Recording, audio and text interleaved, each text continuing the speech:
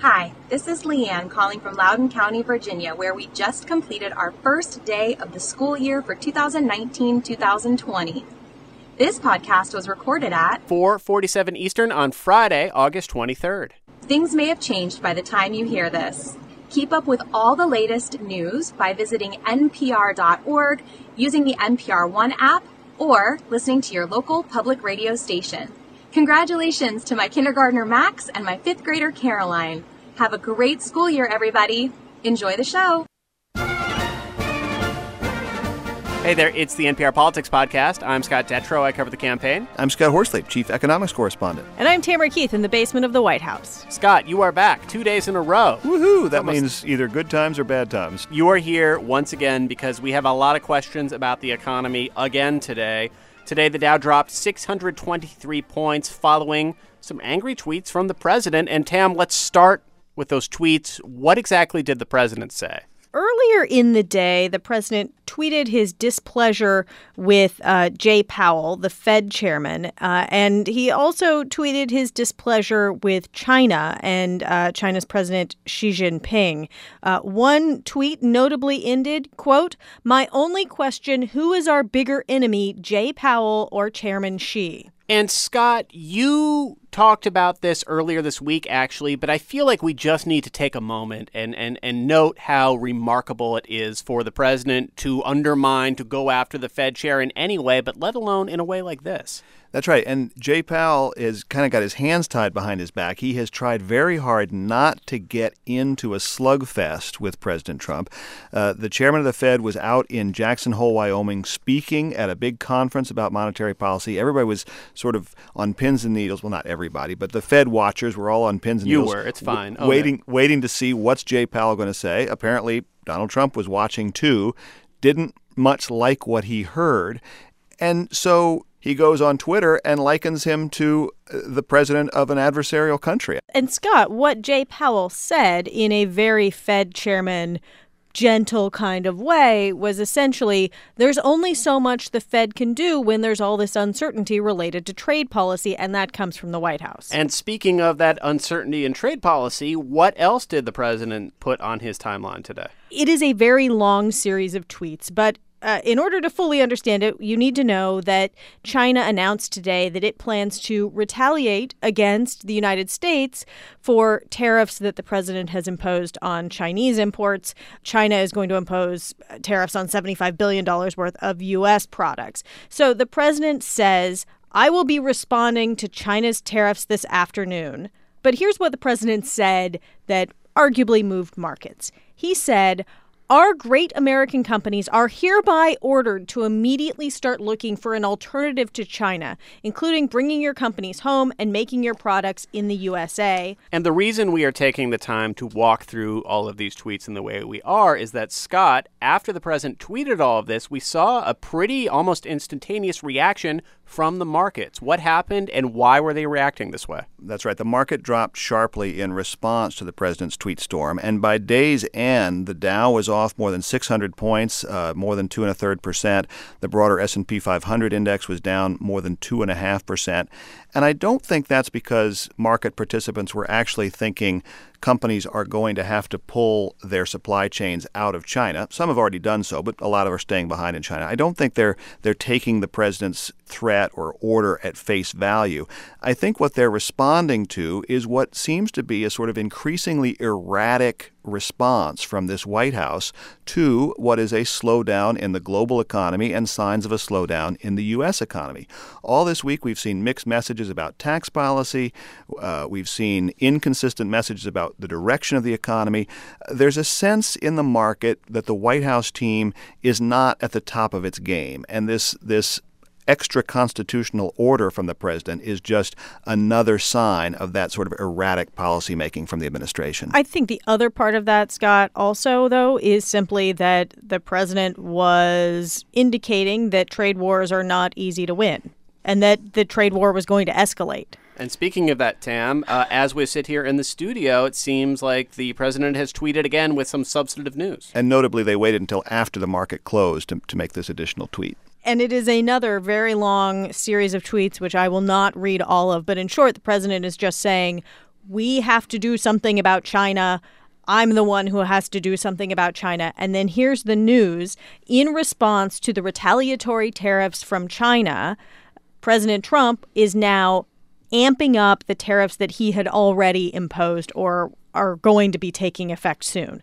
So basically, some tariffs that were going to be 25% are now going to be 30%, and some tariffs that were going to be 10% are now going to be 15%. And Scott, how quickly will consumers see this, and how notable will it be? Well, some of these tariffs were set to take effect on September 1st. Some aren't taking effect until December. But we're already feeling the effects of these tariffs. There have been various estimates about the cost to consumers. And every time you ratchet up the tariff amount, that's basically just putting a larger tax on American companies and American consumers. The interesting thing about this is every time the president orders tariffs on China or one of our other trading partners, he seems surprised when the trading partner retaliates. The tariffs that China ordered today on U.S. exports, including automobiles, were a retaliation for the tariffs that President Trump ordered on August 1st. Mm-hmm. And you might say an entirely predictable retaliation for the tariffs that the president ordered on August 1st. I mean, we've gone through several cycles of this now. We know how this game is played, and yet every time the administration seems surprised when the other party says, oh yeah, you're putting tariffs on us, we're going to come back and put tariffs on you. The president in his tweet this afternoon seems surprised and insulted that China would take this step, so he ratchets up. Well, we know how this game is going to play out. Well, I have two more questions, and one's political, and let's start there. And I'm curious of both of your views, Scott, from your cushy new perch covering economics and not politics, and Tam continuing to cover politics and covering President Trump's reelection. And that is that a lot of this isn't new, right? Like, he would tweet about all sorts of things. He clearly sets policies on a whim often. It changes from morning to afternoon. And yet, up until relatively recently, the business community has been very happy to continue to see regulations cut and get tax cuts, and the markets have done pretty well. What has changed in that the markets are responding to this volatility in the way that they didn't really seem to before? This president inherited an economy that was in good shape and steadily improving. It was steadily improving in a way it had been doing for years. And this president and this administration have not really been tested with any serious economic challenges during the 2.5 years that Donald Trump's been in office. This is the first stress test for President Trump and his economic team. And so far, I don't think the financial markets are terribly impressed with the way the Trump administration has responded to this stress test. But Tam, this is all happening as the president prepares, at least we think he's still going as of right now, to the G7 to talk trade. How does this position him for that? I mean, it's not like this G7 meeting was going to be all sunshine and roses and every other country saying, yes, President Trump, you have a great plan. We're going to follow you wherever you lead. But that, I think, is what the president actually wants from this.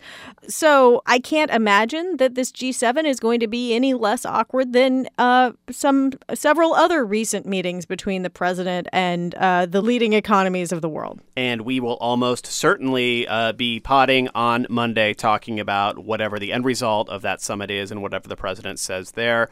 Coming up, we've got some exclusive reporting from Susan Davis. But before we take a break, we do have one other news update, and that's this. The Supreme Court made an announcement today about the health of Justice Ruth Bader Ginsburg. In a statement, they said she has just completed 3 weeks of radiation treatment in New York. That treatment was for a tumor discovered on her pancreas. Justice Ginsburg will continue to have periodic blood tests and scans, but the court says no further treatment is needed right now. And, of course, that reporting comes from our Nina Totenberg. And if you are looking for some classic conversation between Ruth Bader Ginsburg and our own Nina Totenberg, you can find an interview that Nina did in your podcast feed back from July 24th. All right, Scott, Tam, thank you very much. You're welcome. You're welcome. I feel like we'll have this combination of people talking about the economy again pretty soon. We're saying goodbye to you. When we come back, we're going to talk about this investigation that Susan Davis just wrapped up. Support for this podcast and the following message come from the Annie E. Casey Foundation, developing solutions to support strong families and communities to help ensure a brighter future for America's children. More information is available at aecf.org. While you were sleeping, a whole bunch of news was happening around the world. And Up First is the NPR News podcast that gets you caught up on the big news in a small amount of time. Spend about 10 minutes with Up First, weekday mornings from NPR News. We are back with two new guests, Susan Davis and Domenico Montanaro. Hey, guys. Hey, Scott. Hey. So, Sue, we are here because you broke a pretty big political story today. You know, I am working too hard for August recess. I will tell you that much. Normally, August, you like to keep it quiet, slow, go to lunches. I have been working for weeks on this story. And I am excited about this podcast because I saw you making dozens and dozens and dozens of calls for weeks. And I was like, What's going on over there? Well, now you know. All right, so let's talk about it. We have talked a lot in this podcast about the endangered species that is the moderate Republican in Congress in recent years. So this is a story about the complete implosion of the relationship between those remaining moderates and one of the key groups that tries to help them win. Yes. So there's two main players in this story. The first is a group of Republicans who are in a group called the Republican Main Street Caucus. That's on Capitol Hill. It was at the time about 60 to 70 lawmakers. And their relationship with an outside group called the Republican Main Street Partnership. This is a group that's existed since the late 1990s and has existed to essentially raise money and support moderate Republicans, people who are fiscal conservatives and social moderates. So, Domenico, spoiler alert, Democrats won back control of the House of Representatives in 2018. How key were these suburban districts represented by moderate Republicans to that flip? Well, they were huge. I mean, the fact of the matter is, when you think about what Democrats were able to do in moderate districts, in suburban districts, places where you have lots of suburban women and all that, Democrats were able to win them by huge margins, big flips from 2016 and prior midterms in particular. And we've been talking so much about how Democrats are running their 2020 presidential elections and how that's veered off from some of the strategy in 2018 of trying to appeal to these moderates. So the election comes and goes. Yeah. There is a big meeting between this group and a lot of these lawmakers. What happened? Yeah. So the election comes and they get their butts kicked. So in these meetings after the election, emotions are pretty raw. Members are angry. I think in some cases they were looking for someone to blame. And I think there was a lot of frustration at this group, the Republican Main Street Partnership, that it could have done more or it hadn't been doing enough. And there had been questions about how it was being run, but obviously taking those hits in the election just accelerated a lot of that frustration. One of the things that came up after the election in these private meetings that I reported on was they were still sitting on more than $700,000 in campaign money, which in politics is kind of like malpractice. Mm-hmm. Why do you still have money after Election Day that should have gone out the door to help some vulnerable Republicans? That type of money can air a lot of ads in some of these key districts, for example. And a lot of people pointed to races like David Valadao in California. He lost by like 700 votes. You know, if you could have strategically spent money, could you have saved some? That's a little bit of, Monday morning quarterbacking, but it speaks to the frustration that members had. They also just wanted to know sort of how she was running this organization, what kind of decisions she was making. And so as a group, they voted in a meeting in December on a unanimous resolution that said, we're going to suspend political activity with the partnership until they give us a full audit of their activities. Now, how rare is a move like that? I've never heard of anything like it. Generally speaking, when lawmakers have these outside organizations that they're affiliated with, they're allies. They work together. They are partners in trying to build up their candidates or their philosophies. So to take on a group that is essentially using its relationship with you was so unusual. So they vote on this resolution, and then it gets worse. They send it to the partnership. They tell them they've had this vote. About a month later, the partnership sends up a member of the board, a guy named Doug Osee. He's a former Republican lawmaker himself.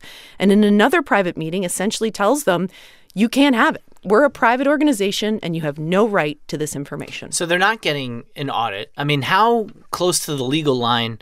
It seems like Osee in your story was saying that he was trying to kind of protect these lawmakers. And then yet there's someone else in your story who's a kind of campaign watchdog who's saying, that's actually not the case, that they could share the information. So what is the legal line on this? Osee has a point. It's a private organization. Members of Congress have no legal right to say, show us your books. We want a governance audit before we'll continue to work with you. At the same time, there's nothing legally that says they can't do that. Okay. And if anything, if the members that you're supposed to be seen as supporting and organizing around are unhappy, politically you'd think that you would want to make those lawmakers happy and comply with the audit. So the group of lawmakers that this organization is like solely devoted to trying to help is mad at them. They want the audit. They're not getting the audit. And have suspended all political activity with them. So like all good investigative stories, you got your hands on a pretty interesting memo. Yeah. Where did the memo come from? What did it say? So after they voted to suspend political activity, there was a memo dated in December that I obtained from an anonymous source. It was sent to me over email. I then later verified the email with a source to make sure that it was accurate. And who was that source again? And so the memo lays out just a number of concerns about the partnership and mainly about Chamberlain. Sarah Chamberlain is the president and CEO of the Republican Main Street Partnership, but she also has her hand in any number of sub-entities, things like the Super PAC, another PAC, an advocacy arm. She's kind of in charge of all of it. She's also the treasurer, right? Yes. So in some ways, she was the boss and writing her own checks. I mean, there was just a lot of behavior that, if it didn't raise at least legal questions, would raise ethical questions. And again, the most important thing is these members are just mad about it. They want to know answers. So the memo alleges things like she engaged in behavior that would violate campaign finance laws if it was true. I would say that they've denied the allegations in the memo, but saying things like she would approach lawmakers and say, I have a super PAC, you should call me. That's illegal. You know, you can't coordinate with candidates and campaigns using super PAC money. It also raised a lot of questions about what she was doing with an organization called Women to Women. So, but they raise a lot of questions, but they obviously don't have any ability to connect the dots without actually an independent audit, at least is the way they see it, right? Sure. They had questions and they wanted answers. So Women to Women, Yeah. what was that group and what was its role in all of this? A couple years, they started an effort that began as the Women to Women initiative that was intended to prop up Republican women in Congress, and it was allowed to feature them and promote them around the country. Chamberlain has transformed it into a different thing. It is now being transformed into a 501c3. A 501c3 is a tax term for a nonprofit. Nonprofits can't engage in politics. So members had a question just from like the political standpoint is like, what's the point of this if it's not for politics, right? Like we exist to do politics. What are you doing here? And also a question of, was she using the 501c3 to maybe engage in some political activity? And one of the things I know, because I went to a briefing with her in which she said this, is that they were using information that they gathered at these Women to Women events that essentially focus on suburban women, another core election demographic, and taking those insights and bringing them back just to Republican members to try and help them win back suburban women. Now, does that in itself break the law, or is it ambiguous? If they are a 501c3, that pretty clearly breaks the law. Okay. It would not be illegal if you took this information and put out a report and said, we advocate for suburban women and we're telling Congress what they think. One of those things where you kind of open source it with the Sure. hopes that the person you want it to help picks it up Exactly. and reads But it. it's public information. Yeah. It's a public report. Admitting that you take it just to Republicans and the intention is to help them win, that's electioneering. That's politics. And that raises a legal red flag. I will say that I have asked them about this. They claim they are not officially yet a 501c3, although there is documents in the story from the IRS saying that they have been determined to be a 501c3 as of June of this year. Now, just to have it all in one place here, what has Sarah Chamberlain said about your reporting? What has her response been? So I submitted a series of questions to the organization, to both Sarah Chamberlain and Doug Osee. They did respond to them. Doug Osee responded on their behalf for both of them. They essentially denied all of the allegations in the memo. They say they comply with campaign finance laws. They say they do everything by the book. They kind of blamed, in Osee's words, a series of disgruntled individuals, saying that people were just mad after the election. They were looking for someone to blame, and this has all just been a distraction, and that they're focused on the mission of electing more Republicans. The bigger point, though, is even if that is true, politically it still matters that lawmakers on Capitol Hill don't believe them, and they're not engaging with this organization. I should also note that members in that caucus decided after all of this to dissolve it. It doesn't exist anymore, and it's no longer a part of this Congress. So after having lived with this for as long as you have, and watching the kind of moderate members that exist in the House kind of dwindle, you know, what do you find for yourself as a takeaway, big picture on why people should care? The Republican Main Street Partnership bills itself as the, quote, governing wing of the Republican Party. And they have a point in that these are the lawmakers, these are the races that tend to decide where the majority is made. And if that part of the party, in either party, if this part of the Democratic Party was dissolving the Republican Party, the centrist, moderate coalitions that compete in the suburbs, that compete in the swing races, if that's not strong, I think it speaks to the long odds that Republicans face of having a chance at winning back the majority in 2020. My one caveat would be it's still early and things can change. Though, Domenico, a lot of the big picture trends that have led to all these gains in the suburbs, dissatisfaction with President Trump being chief among them, I think a lot of those trends have only continued since Democrats retook the House, right? Yeah, I mean, building up a structure now, after the implosion of a group like this, is made even more difficult by the fact that so many of them lost, and because that's not where the heartbeat of the party is right now. I mean, we've seen this become a Trump party. Is a Trump takeover that started with the rise of the Tea Party in 2010, when groups like this had a difficult time forming in the first place and maintaining themselves and having power and being able to have the voice in the party that actually is pushing legislation. It's quite the opposite, especially when you're talking about trying to get a majority of your conference to get legislation to the floor. Last question, Sue. We have a lot of stuff that comes at us every single day that we can choose to cover or not cover. I'm curious, what initially got your attention here? What made you think this is worth spending a long time poking at? The funny thing is it all happened kind of by accident, which is sometimes how the good stories get told. I went to a July 29th briefing with Sarah Chamberlain. It was on the record about the Women to Women initiative. I went very earnestly thinking I would try and write a story about what the Republican Party was doing to try to recruit more women. And when she was explaining what it just was raising kind of these questions in my head of like, it's kind of weird that they're nonpartisan and why aren't they partisan and what's going on here? And so after the briefing, I just started to make a couple phone calls to follow up and see what was going on. And a very different picture started to emerge. I can say that, I talked to 11 different sources for this story. Almost to the one, when I could finally track them down and get them on the phone, they would say to me, I can't believe it's taken this long for a reporter to call me about this. I mean, this really was a drama that played out in the months after the election. One of the reasons why I think people weren't paying as close of attention is because of the Democratic takeover. Yeah. The focus of Washington just shifted the other direction, and this was happening, and no one was covering it. So it was kind of fun to discover and just kind of methodically work through.